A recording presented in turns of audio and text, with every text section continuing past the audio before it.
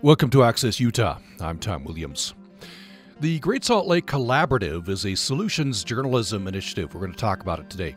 It's a group of 23 news, education, and media organizations that have come together to better inform and engage the public about the crisis facing the Great Salt Lake and what can be done to make a difference before it's too late. They're answering the question, during a time of drought, climate change, and major population growth, how can Utah better support a critical body of water?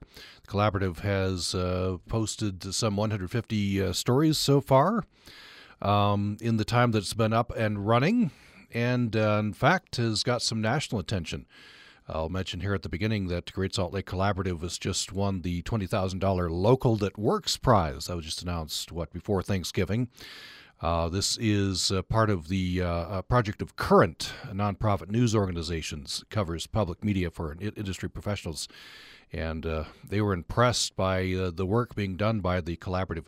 We're going to be talking with two reporters working with the Collaborative today on the program. UPR News Director Sherry Quinn joins us in studio. Thanks for joining us. Good morning. It's good to be here. Thanks for coming in. And Fox 13 reporter Ben Winslow joins us on the phone. Thanks for joining us. Thank you for having me. So these two recently traveled to Las Vegas to learn what that water-starved city is doing and what Utah might learn from them. We'll hear some stories that they've done resulting in that from that trip. Sherry Quinn, a longtime reporter, covering mostly science, I think, right? Mostly science and technology and environment. Yeah, and you've been with UPR a year-ish. I've been the news director here just a week shy of a year. Yeah, and it's been a great year. We're glad to have you on board. You won several awards, right? And I have. And a current thing to tout, you have a collaboration ongoing with Temple Grandin. That's right. Thanks for mentioning that. We're producing a podcast, and also the show is airing here on Utah Public Radio about the different ways that people think and how that influences their lives and careers and research. Yeah, that's Temple Grandin must be fun to work with, interesting to work with. She is very fun. Yeah. Ben Winslow is Fox 13's reporter on Capitol Hill, covering a wide variety of topics, including politics, polygamy, vice, and courts. Winner of a National Edward R. Murrow Award among your awards, Ben Winslow. Yeah. Thank you. I'll just tout that for you, which is a big deal. Many other awards. Do you still co-host Utah Booze News? Not since my colleague retired. I probably should update the bio. Yeah, okay. But you were doing that for a while, an alcohol policy podcast covering Utah's often confusing alcohol laws. Yes, and they still are. Yeah. Very good. Also known for your very active Twitter account. I'm sure you're very active there. Or are you? Yes. Twitter's changing, I guess. Twitter is changing. I don't know. We're gonna see. I'm trying some other platforms as well. I just joined one called Post, so we'll see how that works out too. Yeah, we're looking maybe at a post-Twitter universe. It's Twitter's in trouble, but you don't know if it's going to fold. But so you've been checking out some alternatives. Yeah, just seeing what everybody's looking at. Yeah. Well, let me start with you before we get into the reporting from Las Vegas. Very interesting reporting. I want to have you both, Ben and Sherry, talk about solutions journalism. That's the thrust of this, right? Easy to report doom and gloom, a little harder to maybe find solutions. Start with Ben on that. Yeah, and this was initially something I will admit I was suspicious of the concept because I viewed it as advocacy journalism, which is something that we're always taught we don't do. We you present this is what is happening, not how it ought to be, not how it should be. But this is what is going on in your community, and it's up to you, the listener, the viewer, the reader, to decide. Solutions journalism is a little bit different, where you present this concept of here's what is working in other communities or in other places. Here's what they've found success or they've found failure at. And is this something that we ought to consider as we discuss these very significant policy issues? And in the case of the Great Salt Lake, what you're seeing is we're looking at other places and how they've handled these similar type issues, and are some of the things that they're doing working in their community, and is that something that our community ought to consider? And that's ultimately a discussion for viewers, listeners, readers, and policymakers to consider these things and maybe decide where we go from here. Sure, Quinn, I guess similar question to you. How have you Yeah. found this reporting? Focus on solutions. Yeah, I agree with Ben. I also was initially pretty skeptical of it, and it took me a little while to get used to it and really dive in. But it's really rigorous and compelling reporting about responses to social problems, like Ben said, and also shows what can be learned from a response and why it matters to a newsroom audience, and provides data and qualitative results that indicate effectiveness or a lack of, and also places responses in context and doesn't shy away from revealing shortcomings. I want to talk about the collaboration. It's in the name, right? Great Salt Lake Collaborative. I'll start with Ben Winslow again on this. Has this, to me, this has seemed to have exceeded my expectations. That news organizations are very competitive, can be, yet this has seemed to be quite collaborative. Yeah, there's something like 13 newsrooms and a whole bunch of educational outreach groups that are involved in the collaborative. And what we do is we do share information, interviews, stories, things that we normally wouldn't be doing, and we're working together on these things. Sherry and I, we had a fun time in Vegas, following around water investigators, and we both presented stories and for the collaborative to use. We wrote stories that wound up in newspapers and on websites, and we both, have gathered interviews that we've shared with others to use for their respective stations, and it really is a sharing thing. Normally we are competitive. I think to a certain extent we still are on stories even covering the Great Salt Lake, but we're working together for the good of the whole, which is to inform people in Utah about this crisis. Sure, Quinn, I guess in normal times, public radio and commercial television, you probably wouldn't have done this road trip to Las Vegas, right? No, definitely not. But I have to say, it was it's made me a better journalist. I believe so, and just a wonderful experience. And I think it's also going to continue this sort of collaboration with different media outlets. It's presented challenges just because the formats are so different, but we've made it work, and we've come back with these incredible stories about what's happening in Las Vegas, what we can learn from their water conservation policies, and in an effort to help save Great Salt Lake. So before we jump into this series, which you're calling Solutions from Las Vegas, I want to outline a bit of the problem, of course. So what are we finding solutions to? I just want to quote from a story that Ben Winslow and Sherry Quinn did together here. I'll just read the first line here and then have Ben comment this first. The drought-fueled decline in Southwest water supply has set off a cascade of environmental distress signals, and for Utahns, Great Salt Lake is ground zero. And this has really come to our consciousness fairly recently, hasn't it been? It has been over the past couple of years. I think more and more people are warning about the decline to the Great Salt Lake and what that means for all of us. No one likes breathing arsenic-laced dust, okay? And, that's one of the things that's in an exposed lake bed that picks up when the wind blows and blows either into Ogden, Brigham City, Salt Lake City, Tooele County, all of those things, depending on which direction the wind blows. There's that issue. There's the declining snowpack problem, which is a big deal for us. There's the economic impacts, in addition to the impacts to public health and safety. It's a big deal, and we're not being hyperbolic, I think, when we say that it presents an existential crisis for northern Utah. Sure, Quinn, the lake is, this is not a dispute, the lowest level in recorded history right now. That's right, and which makes it all so important that we are working on the part of the collaborative and working together. You've done some reporting, years ago you were doing reporting with Wayne Wurtzbaugh, for example, out there, yes, Monty Baxter and others. I don't know if you've probably seen this personally. Yeah, I've been out on the airboat with Wayne Wurtzbaugh. And also my very first story in journalism, my first feature story, was about Great Salt Lake, and particularly focusing on the brine shrimp industry and the ecosystem. And this was probably, I hate to say, 25 years ago. Yeah. And at that time, there were alarms, especially with the causeway disrupting the flow from the south to the north arm of the lake. And one side was becoming too salty, the other side wasn't salty enough. Then there was the issue with the bacteria, the algae also being affected by too much salt. And so, there were signs decades ago. Those problems have continued to now with the lake just at this, it's a very low level. It is alarming. So I want to jump in here. So, Ben, you and Sherry went to Las Vegas. What were you hoping to find there?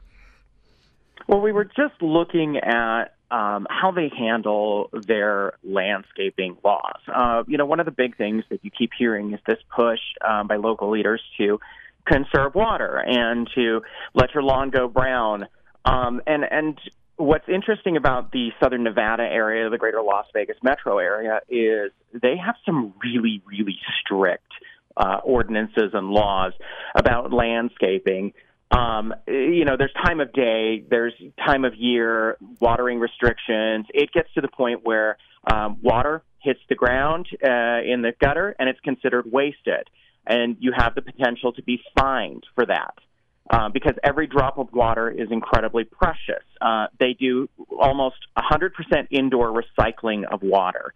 And this is because they have a limited supply. Lake Mead is one of their biggest supplies. It is pretty much their biggest supply, if I'm correct. Sherry, right? I think? Yes.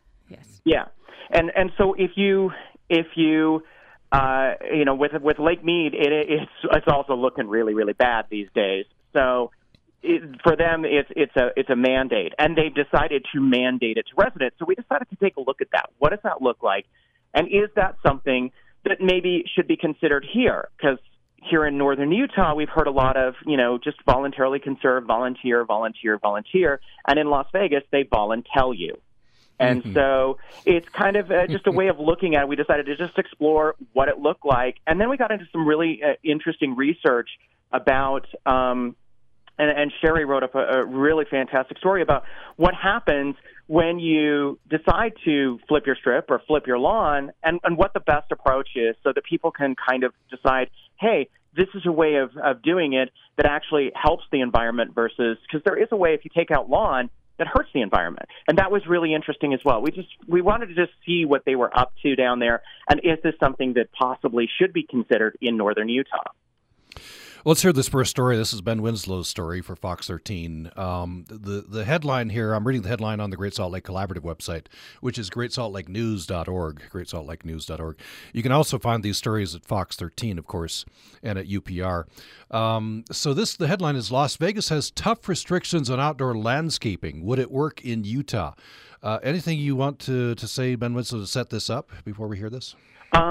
Just that, think about doing this story. It was a lot like Cops, the TV show. Yeah, You're exactly. following along people, except for they're doing like water waste. They actually have officers who go around and look for water waste. And yeah, there's the potential for fines. It's pretty tough. Okay, here's Ben Winslow's story. Originally aired on Fox 13. Let's hear this.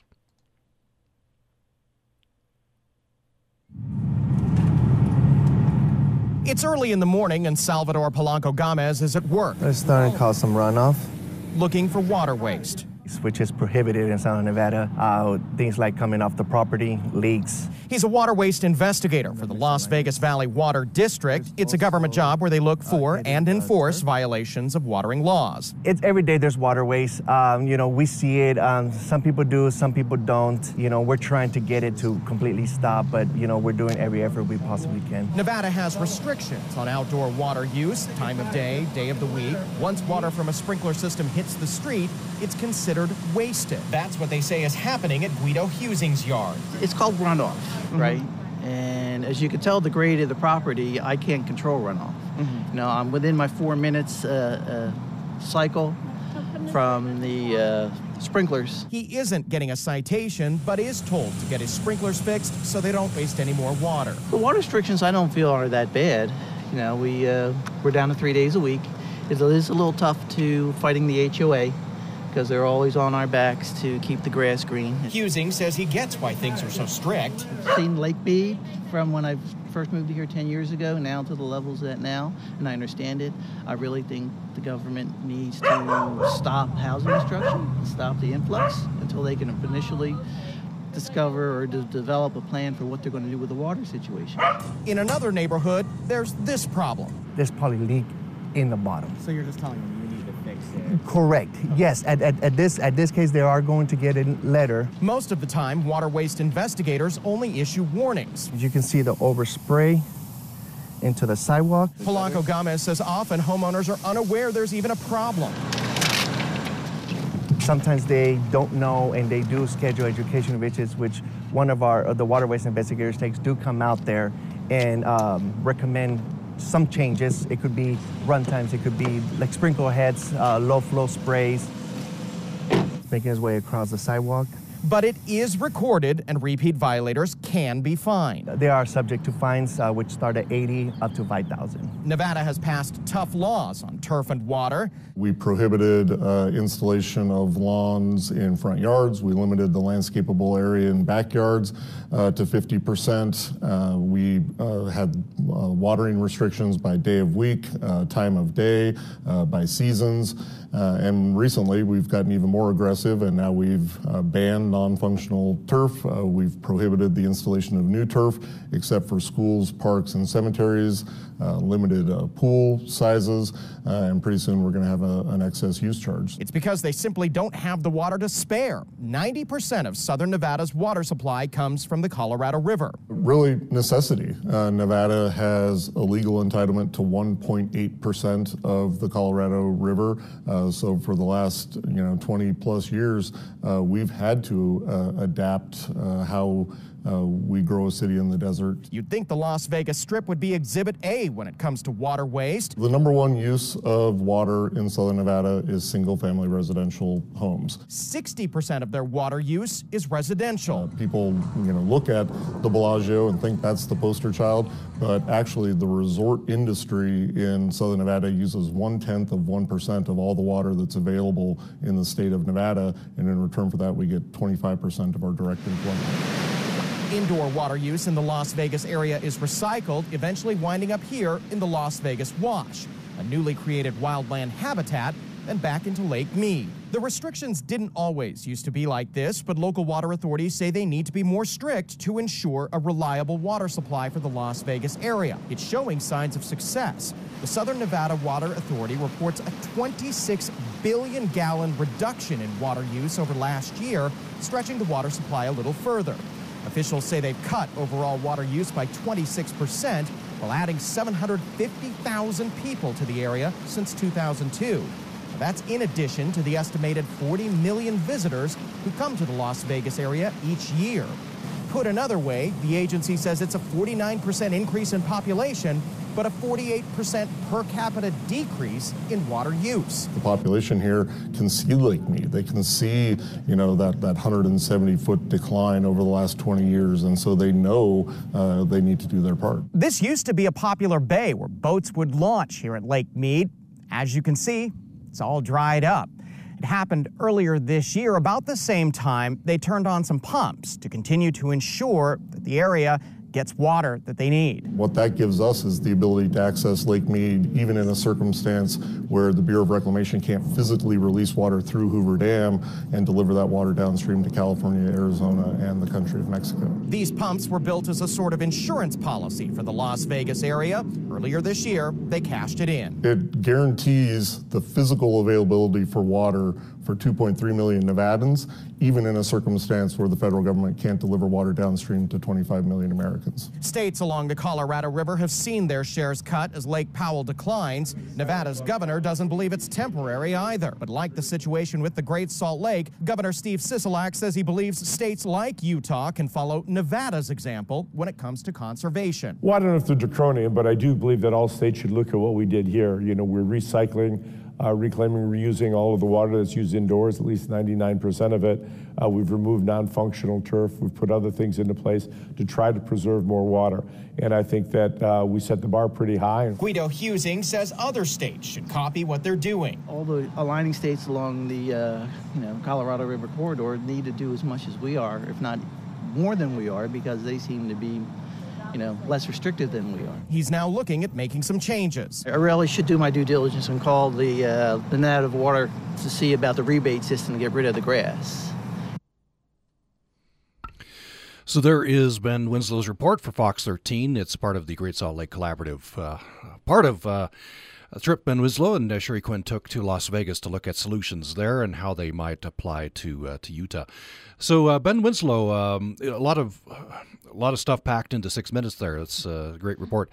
I want to start with the attitude of the people you talked to. You had the one gentleman there who was guilty of some runoff, right? But he was quite supportive of mandatory restrictions. Yeah, and that kind of surprised us. I think we weren't sure what we were going to get, but it seems like when you talk to people who live in the Las Vegas metro area, they understand and they get the situation that they're in. So yeah, while no one's happy that they're getting busted for something, they also get it. They're begrudgingly accepting of it. And as you heard that gentleman say, he thinks that other states should consider that as well.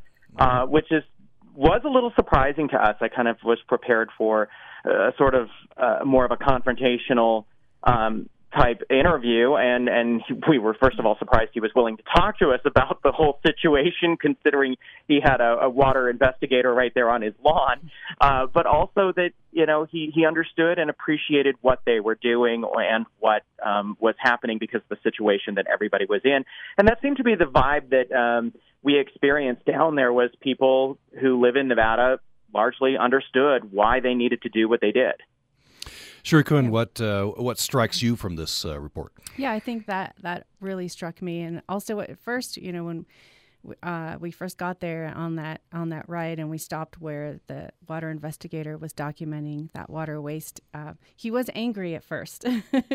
He ran across the street yelling, and then after we talked to him and he learned a little bit more about what was going on, he explained to them his situation.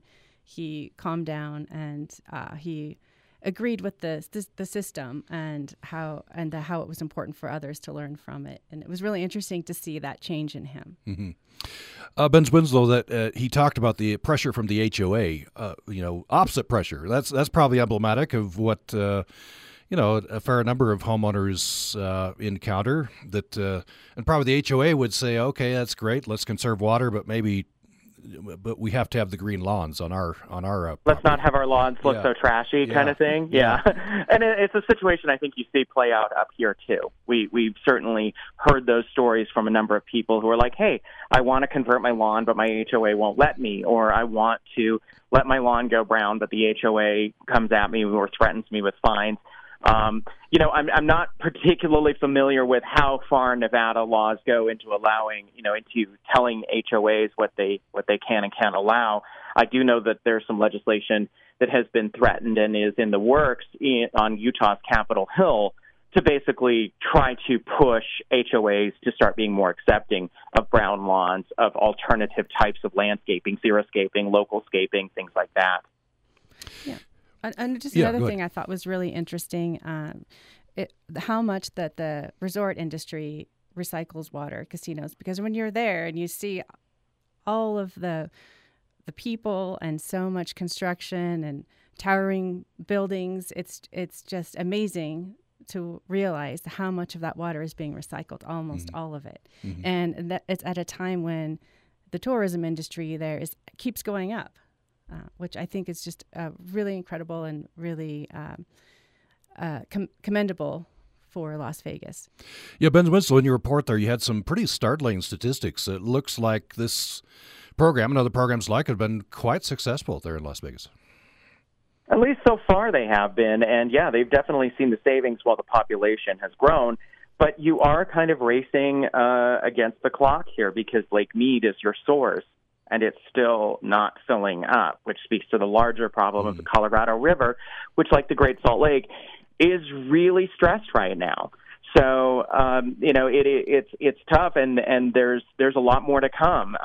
We kind of teed this up for another part of the story, but there is in this series. But we did a report where Las Vegas is going to ban, or Southern Nevada is going to ban non-functional turf by the year 2026. They're not done yet, and there's desires to get people to conserve even more. going down to something like 86 gallons a day of use. Right now it's in the low 100s that they have, but they have goals to try to push residents to conserve even more because the bulk of their water use is single-family residential. So, Ben Winslow, one final question on this story, and then we'll take a break and come back with the story you made reference to about the turf. Utah politicians have lawmakers have been loath to make this kind of thing mandatory, right? But I'm guessing that's what makes this work in Las Vegas. I don't know what's your thought that it's mandatory.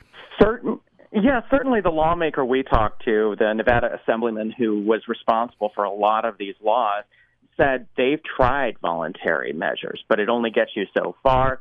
His view is that you have to start invoking mandatory measures, and people do get used to it, and he believes that they had the widespread community support. He pointed out that the bills passed with bipartisan support. That's because people realize the dire water situation they have. Nevada is a community. Let's just face it, Las Vegas, Kentucky bluegrass is not a native species to that area. And so they really had to get tough on this. But up here in Utah, definitely far and away the attitude has been that they want to educate people, give people the proper tools to make their own informed decision, and trusting that residents will do the right thing. Nevada's assemblyman again said, that's great. We tried it, but it only got us so far. So there's an inherent conflict there that, we're just going to have to watch and wait and see how that resolves itself. Before we go to break, Sherry Quinn, anything else you'd like to say about this particular story? Well, I think Ben summed that up really well, that as Howard Watts said, volunteerism only goes so far, and there's a point where you have to impose stricter measures. And I think that became really clear going there to Las Vegas and seeing it, and then also comparing it to what's happening here in Utah. Well, let's take a break. We're talking about the Great Salt Lake Collaborative. It's a group of 23 news, education, and media organizations have come together to better inform and engage the public on the crisis facing the Great Salt Lake. And you can find all of those stories together at greatsaltlakenews.org. And you can find the stories at the individual websites of the news organizations. And we have with us Fox 13 reporter Ben Winslow and UPR News Director Sherry Quinn, who recently went to Nevada to report on measures being taken by Las Vegas that perhaps should be transported to Utah to face our problem here at the Great Salt Lake. Let's have more fun. Thanks for listening to Access Utah. I'm Tom Williams. We're talking about the Great Salt Lake Collaborative, and some 23 news, education, and media organizations have come together. This is a solutions journalism initiative. Now they're looking at the crisis that faces the Great Salt Lake, and by extension, all of us. But how do we solve this? And so Fox 13's Ben Winslow and UPR's Sherry Quinn went to Las Vegas, looking at the solutions that are being used there and how they might transfer to Utah. Let's hear next, Ben Winslow, your story, another story from this trip. The headline here is Las Vegas incentivizes removal of green turf. Should Utah? Anything you'd like to say to set this one up? Just that, grass is, they're not a fan of grass necessarily, and so the Las Vegas area is definitely taking measures to try to get people to change. Here's Ben Winslow, a Fox 13 reporter, in his story about turf in Nevada. Patricia Council is getting rid of her lawn, and she's getting paid to do it. The Water District does give us a rebate. The Southern Nevada Water Authority is giving her $3 a square foot to tear out her front yard and go with something that uses less water. I decided to convert it, number one, because of the water issue. Water is going up here, and so it's costing quite a bit of money. It's being torn out by landscaping crews that contract with the Water Authority. In this case, she's opted to go with artificial turf. You know you're not really walking on grass, but it's not that much difference. It's still soft and nice. So this is her home before, and this is after. Patricia says she's excited because it's low maintenance, and she's going to save a lot on her water bill. I'm thrilled with it. Council spends as much as $165 a month in the summer to keep her lawn alive. Now she'll pay only to water her plants. We're working on our 20th, almost 20,000 homes over the years that we've been doing this. Michael Nelson, the president of artificial grass company Foxtail Turf, has been doing a lot of business in Nevada, but has a new market. Utah is the #1 market right now. He says people in Utah are starting to explore different types of landscaping and abandoning the traditional green lawn. It's a desert. And most people don't realize it. Even though Utah gets snow and rain and has all the 4 seasons, a lot of people don't realize that 6 weeks have been lost of actual snow and skiing because of climate change. But Utah's laws are not like Nevada's when it comes to water conservation and outdoor landscaping. The problem with Utah is we're one big family with separate sections, okay? So in one area, they may say, oh, well, you know, the HOA's agreed to it, let's do turf. And then in another area around the corner, they may say no turf whatsoever. So we kind of got to get rid of that mindset. We've done a lot of different things. Howard Watts represents the Las Vegas area in the Nevada Assembly. He passed a lot of the strict outdoor watering laws. The amount of water that all of that grass collectively uses is about 10% of what we can draw from the Colorado River and Lake Mead. So the collective impact of pulling that out is huge. Assemblyman Watts says Nevada tried voluntary efforts for more than 20 years. We're one of the leading municipalities to create a turf removal incentive. And over time, as it's been used, as we see that the numbers kind of decline, we've increased the incentive. But ultimately, there were some communities that had implied that they don't care how high the amount is for an incentive. They like the way it looks. So they took tougher action, cracking down on water waste with enforcement and the potential for fines. We're in the Mojave Desert. We get 4 inches of rain here per year. Grass is not naturally growing in the Las Vegas Valley. And so, does it have a use for our community, for recreation? Absolutely. Outside of that, is that the best use of our water when it could impact our ability to have water come out when we turn on the faucet? Assemblyman Watts insists the legislation has helped, but that's not all he's done. He sponsored a bill to tear out what's called non-functional turf in Nevada. It's like these park strips that no one really uses. It passed Nevada's legislature with bipartisan support. It's the first law of its kind, basically declaring that we are not going to use water on non-functional turf in southern Nevada by the end of 2026.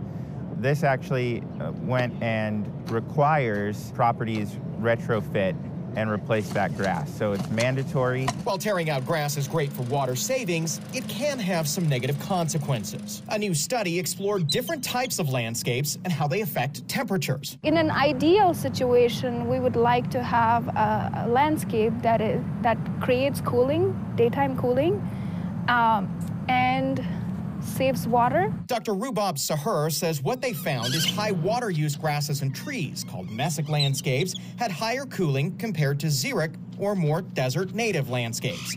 But a combination of the two, known as oasis, also cools the area around it. This is an example of oasis-style landscaping. For our study, I think the biggest surprise was this dual personality of oasis landscape having cooling effects that are comparable to the tree turf landscape or lush landscape. This type of research can help urban planners and even homeowners figure out what's best to use as we all grapple with drought and conservation. The Southern Nevada Water Authority says the conservation policies they implement actually do have support from residents. We're sitting at about 110 gallons per capita per day in 2022. By 2035, we want to get to 86 gallons per person per day. Patricia Council says she supports the overall water restrictions. I think it's great because we are losing water. I mean, you look at the dam, it's gone way down. Drastic times call for drastic measures, and I think that it's time that every state along the river look at these big, bold policies. Las Vegas is showing that it can be done, it can be successful, it can be done with community support. There's Ben Winslow's report for Fox 13, part of the Great Salt Lake Collaborative. Again, you can find this, of course, at Fox 13. You can also find it on the Collaborative website, which is greatsaltlakenews.org. We have with us Fox 13 reporter Ben Winslow and UPR News Director Sherry Quinn. Ben Winslow, what struck me here was the fact that incentivization can take you a certain certain distance, but maybe not all the way. Right, and that was interesting to hear, and that lawmakers and policymakers in the Las Vegas area insist that they have community support with this. The Southern Nevada Water Authority says that people understand this and are largely supportive of the measures that are being taken. Assemblyman Watts, whom you heard in our story, believes that it can be done. In fact, they've taken even bigger steps in the last year or so, passing this ban on non-functional turf, which I should point out, again, is retroactive. This means they're going to start tearing up even more grass because, as he says, it's not native to that area. And that so where a lot of laws and a lot of places are saying, okay, we're banning non-functional turf going forward. We've seen that happen in St. George. We've seen that happen in the Salt Lake area, where a lot of communities have started banning non-functional turf in the future. This is going back. Sherry Quinn, what strikes you from this report? Oh, I just wanted to say something a little behind the scenes, which was fun and interesting. The day after Patricia Council's artificial turf was put in, we went back to get some pictures of it, and it was interesting because we actually drove right past her house because we couldn't tell that it was artificial. It just blended in with all the other houses with regular grass. So I thought that was interesting and kind of neat. So maybe effective for that, if appearance is what you're going for. Right, exactly. Yeah, okay. Anything else, Ben Wisley, you'd like to say about this story before we move to the next one? I just that this is really interesting policy because, we hear a lot about who uses the most water. Certainly in Utah, we hear a lot of discussion about agriculture and the vast amounts of water, and they are Utah's top water user. But a big contributor and an easy one to take care of, at least from a water policy standpoint, is getting more residential to conserve, while policymakers also address ways to get agriculture to do its part to be more water efficient. That you can do multiple things at once, and this appears to, while Nevada doesn't really have an agriculture industry so much in the Southern Nevada area, this is one way that they're looking at addressing their water shortages and ensuring that they have water for their residents in the future. Yeah, and I just wanted to say, too, that farmers in Utah are speaking up a bit about how that they are conserving water, and sometimes voluntarily, sometimes not. And there are a lot of projects and measures in the works to improve irrigation to make it more water efficient. Let's take another break. When we come back, I want to head to Sherry Quinn's story, part of the collaborative. I'll just quote the headline here. You can still have an oasis in the desert. And the experts, I'll just tease this ahead of the break. The experts you talked to, Sherry Quinn, said removing all high water use plants is not a panacea. So you talked to some experts to tell you how we ought to be doing this. We'll have that story following this break.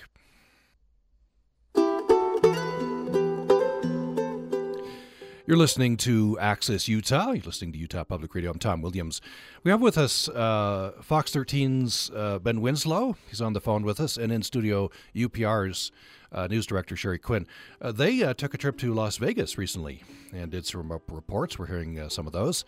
As a part of the Great Salt Lake Collaborative, what they were doing in Las Vegas was looking at Las Vegas's fairly successful water conservation programs, some fairly strict laws on turf, and some other things.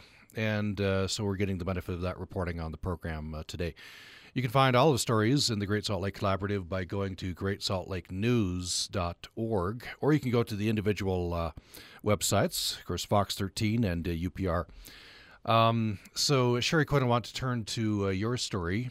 You can still have an oasis in the desert. And the experts you talk to, I guess, are saying maybe don't remove all high water use plants. Don't just strip out everything. That's maybe right. Tell us a little bit about this. Yeah, it seems a little counterintuitive. Or after hearing the other stories, right, it's sort of like, what, really? You can do that? So you heard a little bit about it in Ben's story that we just heard.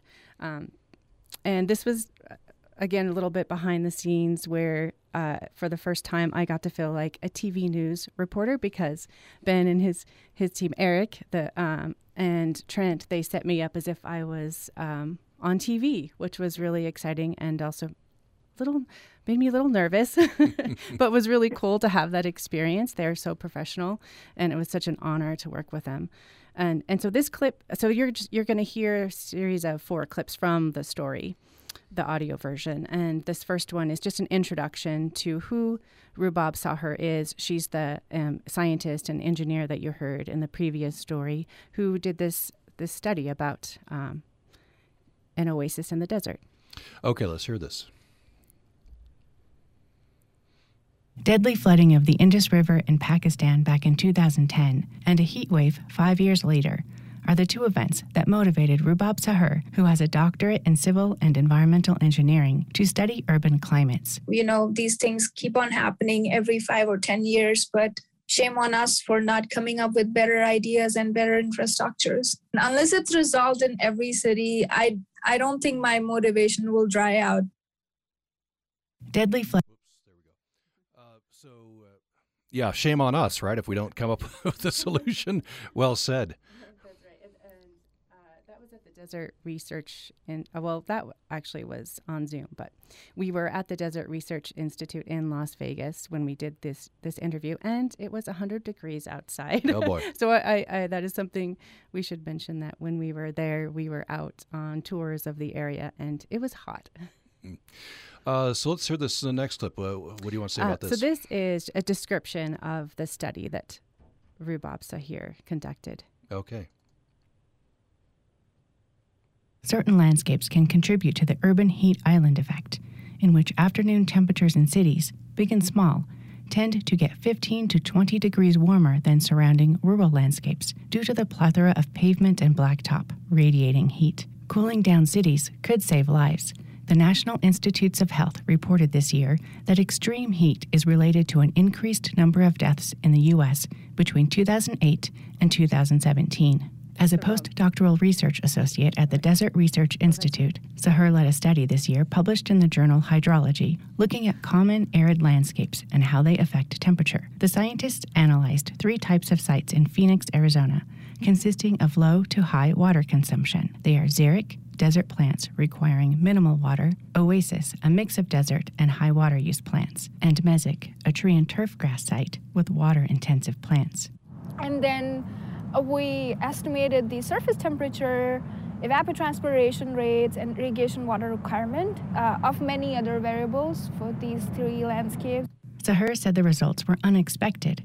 The oasis landscape provided the best long-term outcome for both water savings and cooling. So this dual personality of saving water for Oasis, because Oasis has lesser water than Mesic, but at the same time contributing to the daytime cooling was kind of a pleasant surprise.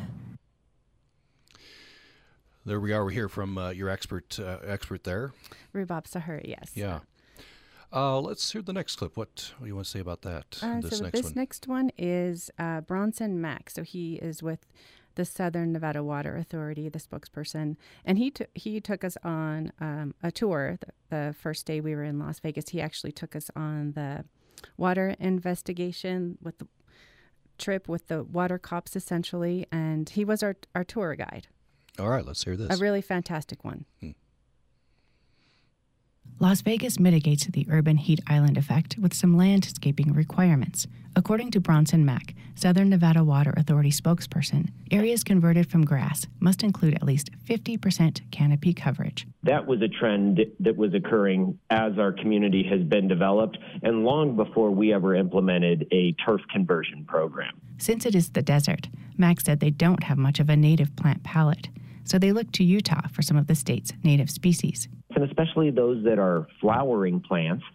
There's benefit to the bees, the hummingbirds, the pollinators of the world. It actually is a more efficient and higher oxygen producing plant choice than going with grass, especially when you consider the amount of fossil fuels that it takes for that grass. You have to consider all of the water that the grass uses has to be pumped and delivered. That consumes energy and power. Yeah, it's interesting. You need a mix of things, but still the grass is maybe the biggest Yeah, the grass problem. is definitely the biggest problem. But there's a middle ground. I think that's what really the message is. There's a middle ground, and you don't want to be too extreme on one side, another extreme on the other. You got to find that middle ground, and especially because of the urban heat island effect, where cities are heating up and temperatures are rising across the globe, and so it's really important to what you replace that grass with. It is important, yeah. Let's hear this final clip. What do you want to say about this? Oh, so this is Jerry Goodspeed. He is the director of the USU Botanical Center in Kaysville. And I talked to him about his response to an oasis-type landscape and what they are doing there at their 100-acre site to conserve water. All right, let's hear this. Goodspeed said he can see a benefit of an oasis-type landscape that is water-wise and cooling and also reduces carbon dioxide. And he doesn't mind a little grass in it, just not too much. We're way off on some weird tangent of grass and luscious plants. There's a balance there, people, and we got to swing this pendulum way back. Remember where we're living. We're living in a desert. So he just sums it up. Yeah, that's that. Yeah, remember where we're living, right? Yeah, very good.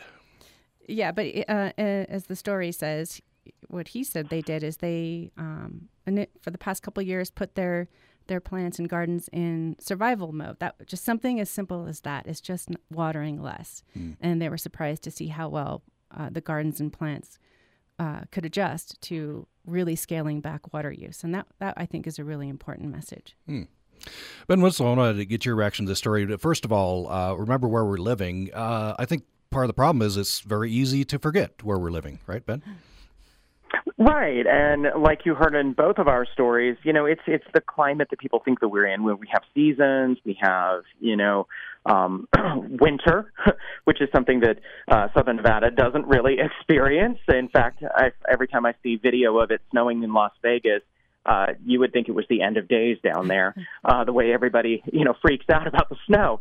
But, you need to be mindful that, we're still in a desert. We're high country desert, but there's ways to do this, and you can kind of have that nice balance. And, one thing that it's important people remember is we're talking about functional and non-functional turf. I've certainly, in doing a lot of coverage of the Great Salt Lake and of drought issues, functional turf is the turf that you actually use, that you go out and you stand on, your kids play on, the dogs or pets use. That's functional turf. Non-functional turf is the stuff that, the only time you ever use it is when you mow it. And that's a lot of the stuff that's being targeted. And I think you're going to see a lot more legislation going forward that's targeting incentives, targeting ways to get people to get rid of that non-functional turf. We just have a couple of minutes left, so I'll start with Sherry Quinn. I guess what's the big takeaway? What would the message of this reporting be for Utah, do you think? I think it's that, we are, but as Ben said, we have a lot of snow and winter and different landscapes, but we can learn lessons from Las Vegas and Southern Nevada's strict water conservation measures and they're recycling also, how they're recycling the resorts and indoor water use, and every drop counts. Ben Winslow, same question to you. Have about a minute left. What's the big takeaway? What would you highlight from this reporting for Utah, I guess, especially Utah lawmakers, but I guess all of us? That these are measures that this community has found some success in, and what it's done is managed to keep the water supply going a little bit longer. And that if people do feel like this is a solution to help the Great Salt Lake, contact your policymakers. But I would always say never be afraid to contact your elected representatives about issues, about anything that you feel is important. Well, we reached the end of our hour. Some very interesting reporting. Ben Winslow, Fox 13 news reporter, is a part of the Great Salt Lake Collaborative, and he's been with us. Ben, thanks for your reporting on this. Appreciate it. Thank you for having me. And thanks for coming on the show. UPR News Director Sherry Quinn, thanks for your reporting, and thanks for coming in. Thank you. And I just want to say quickly that it was really an honor to be able to work with Ben Winslow. I've admired his work for many years, and I feel really lucky. So thank you. Likewise. Thank you. And you can find all of these reports. There's some 150 reports or so far, and the collaborative continues to find all of this at GreatSaltLakeNews.org, GreatSaltLakeNews.org, and of course on the individual sites. So go to Fox 13, come to UPR.org as well, and to find this great reporting from the Great Salt Lake Collaborative. And our thanks to you for listening to Access Utah today. Following this break.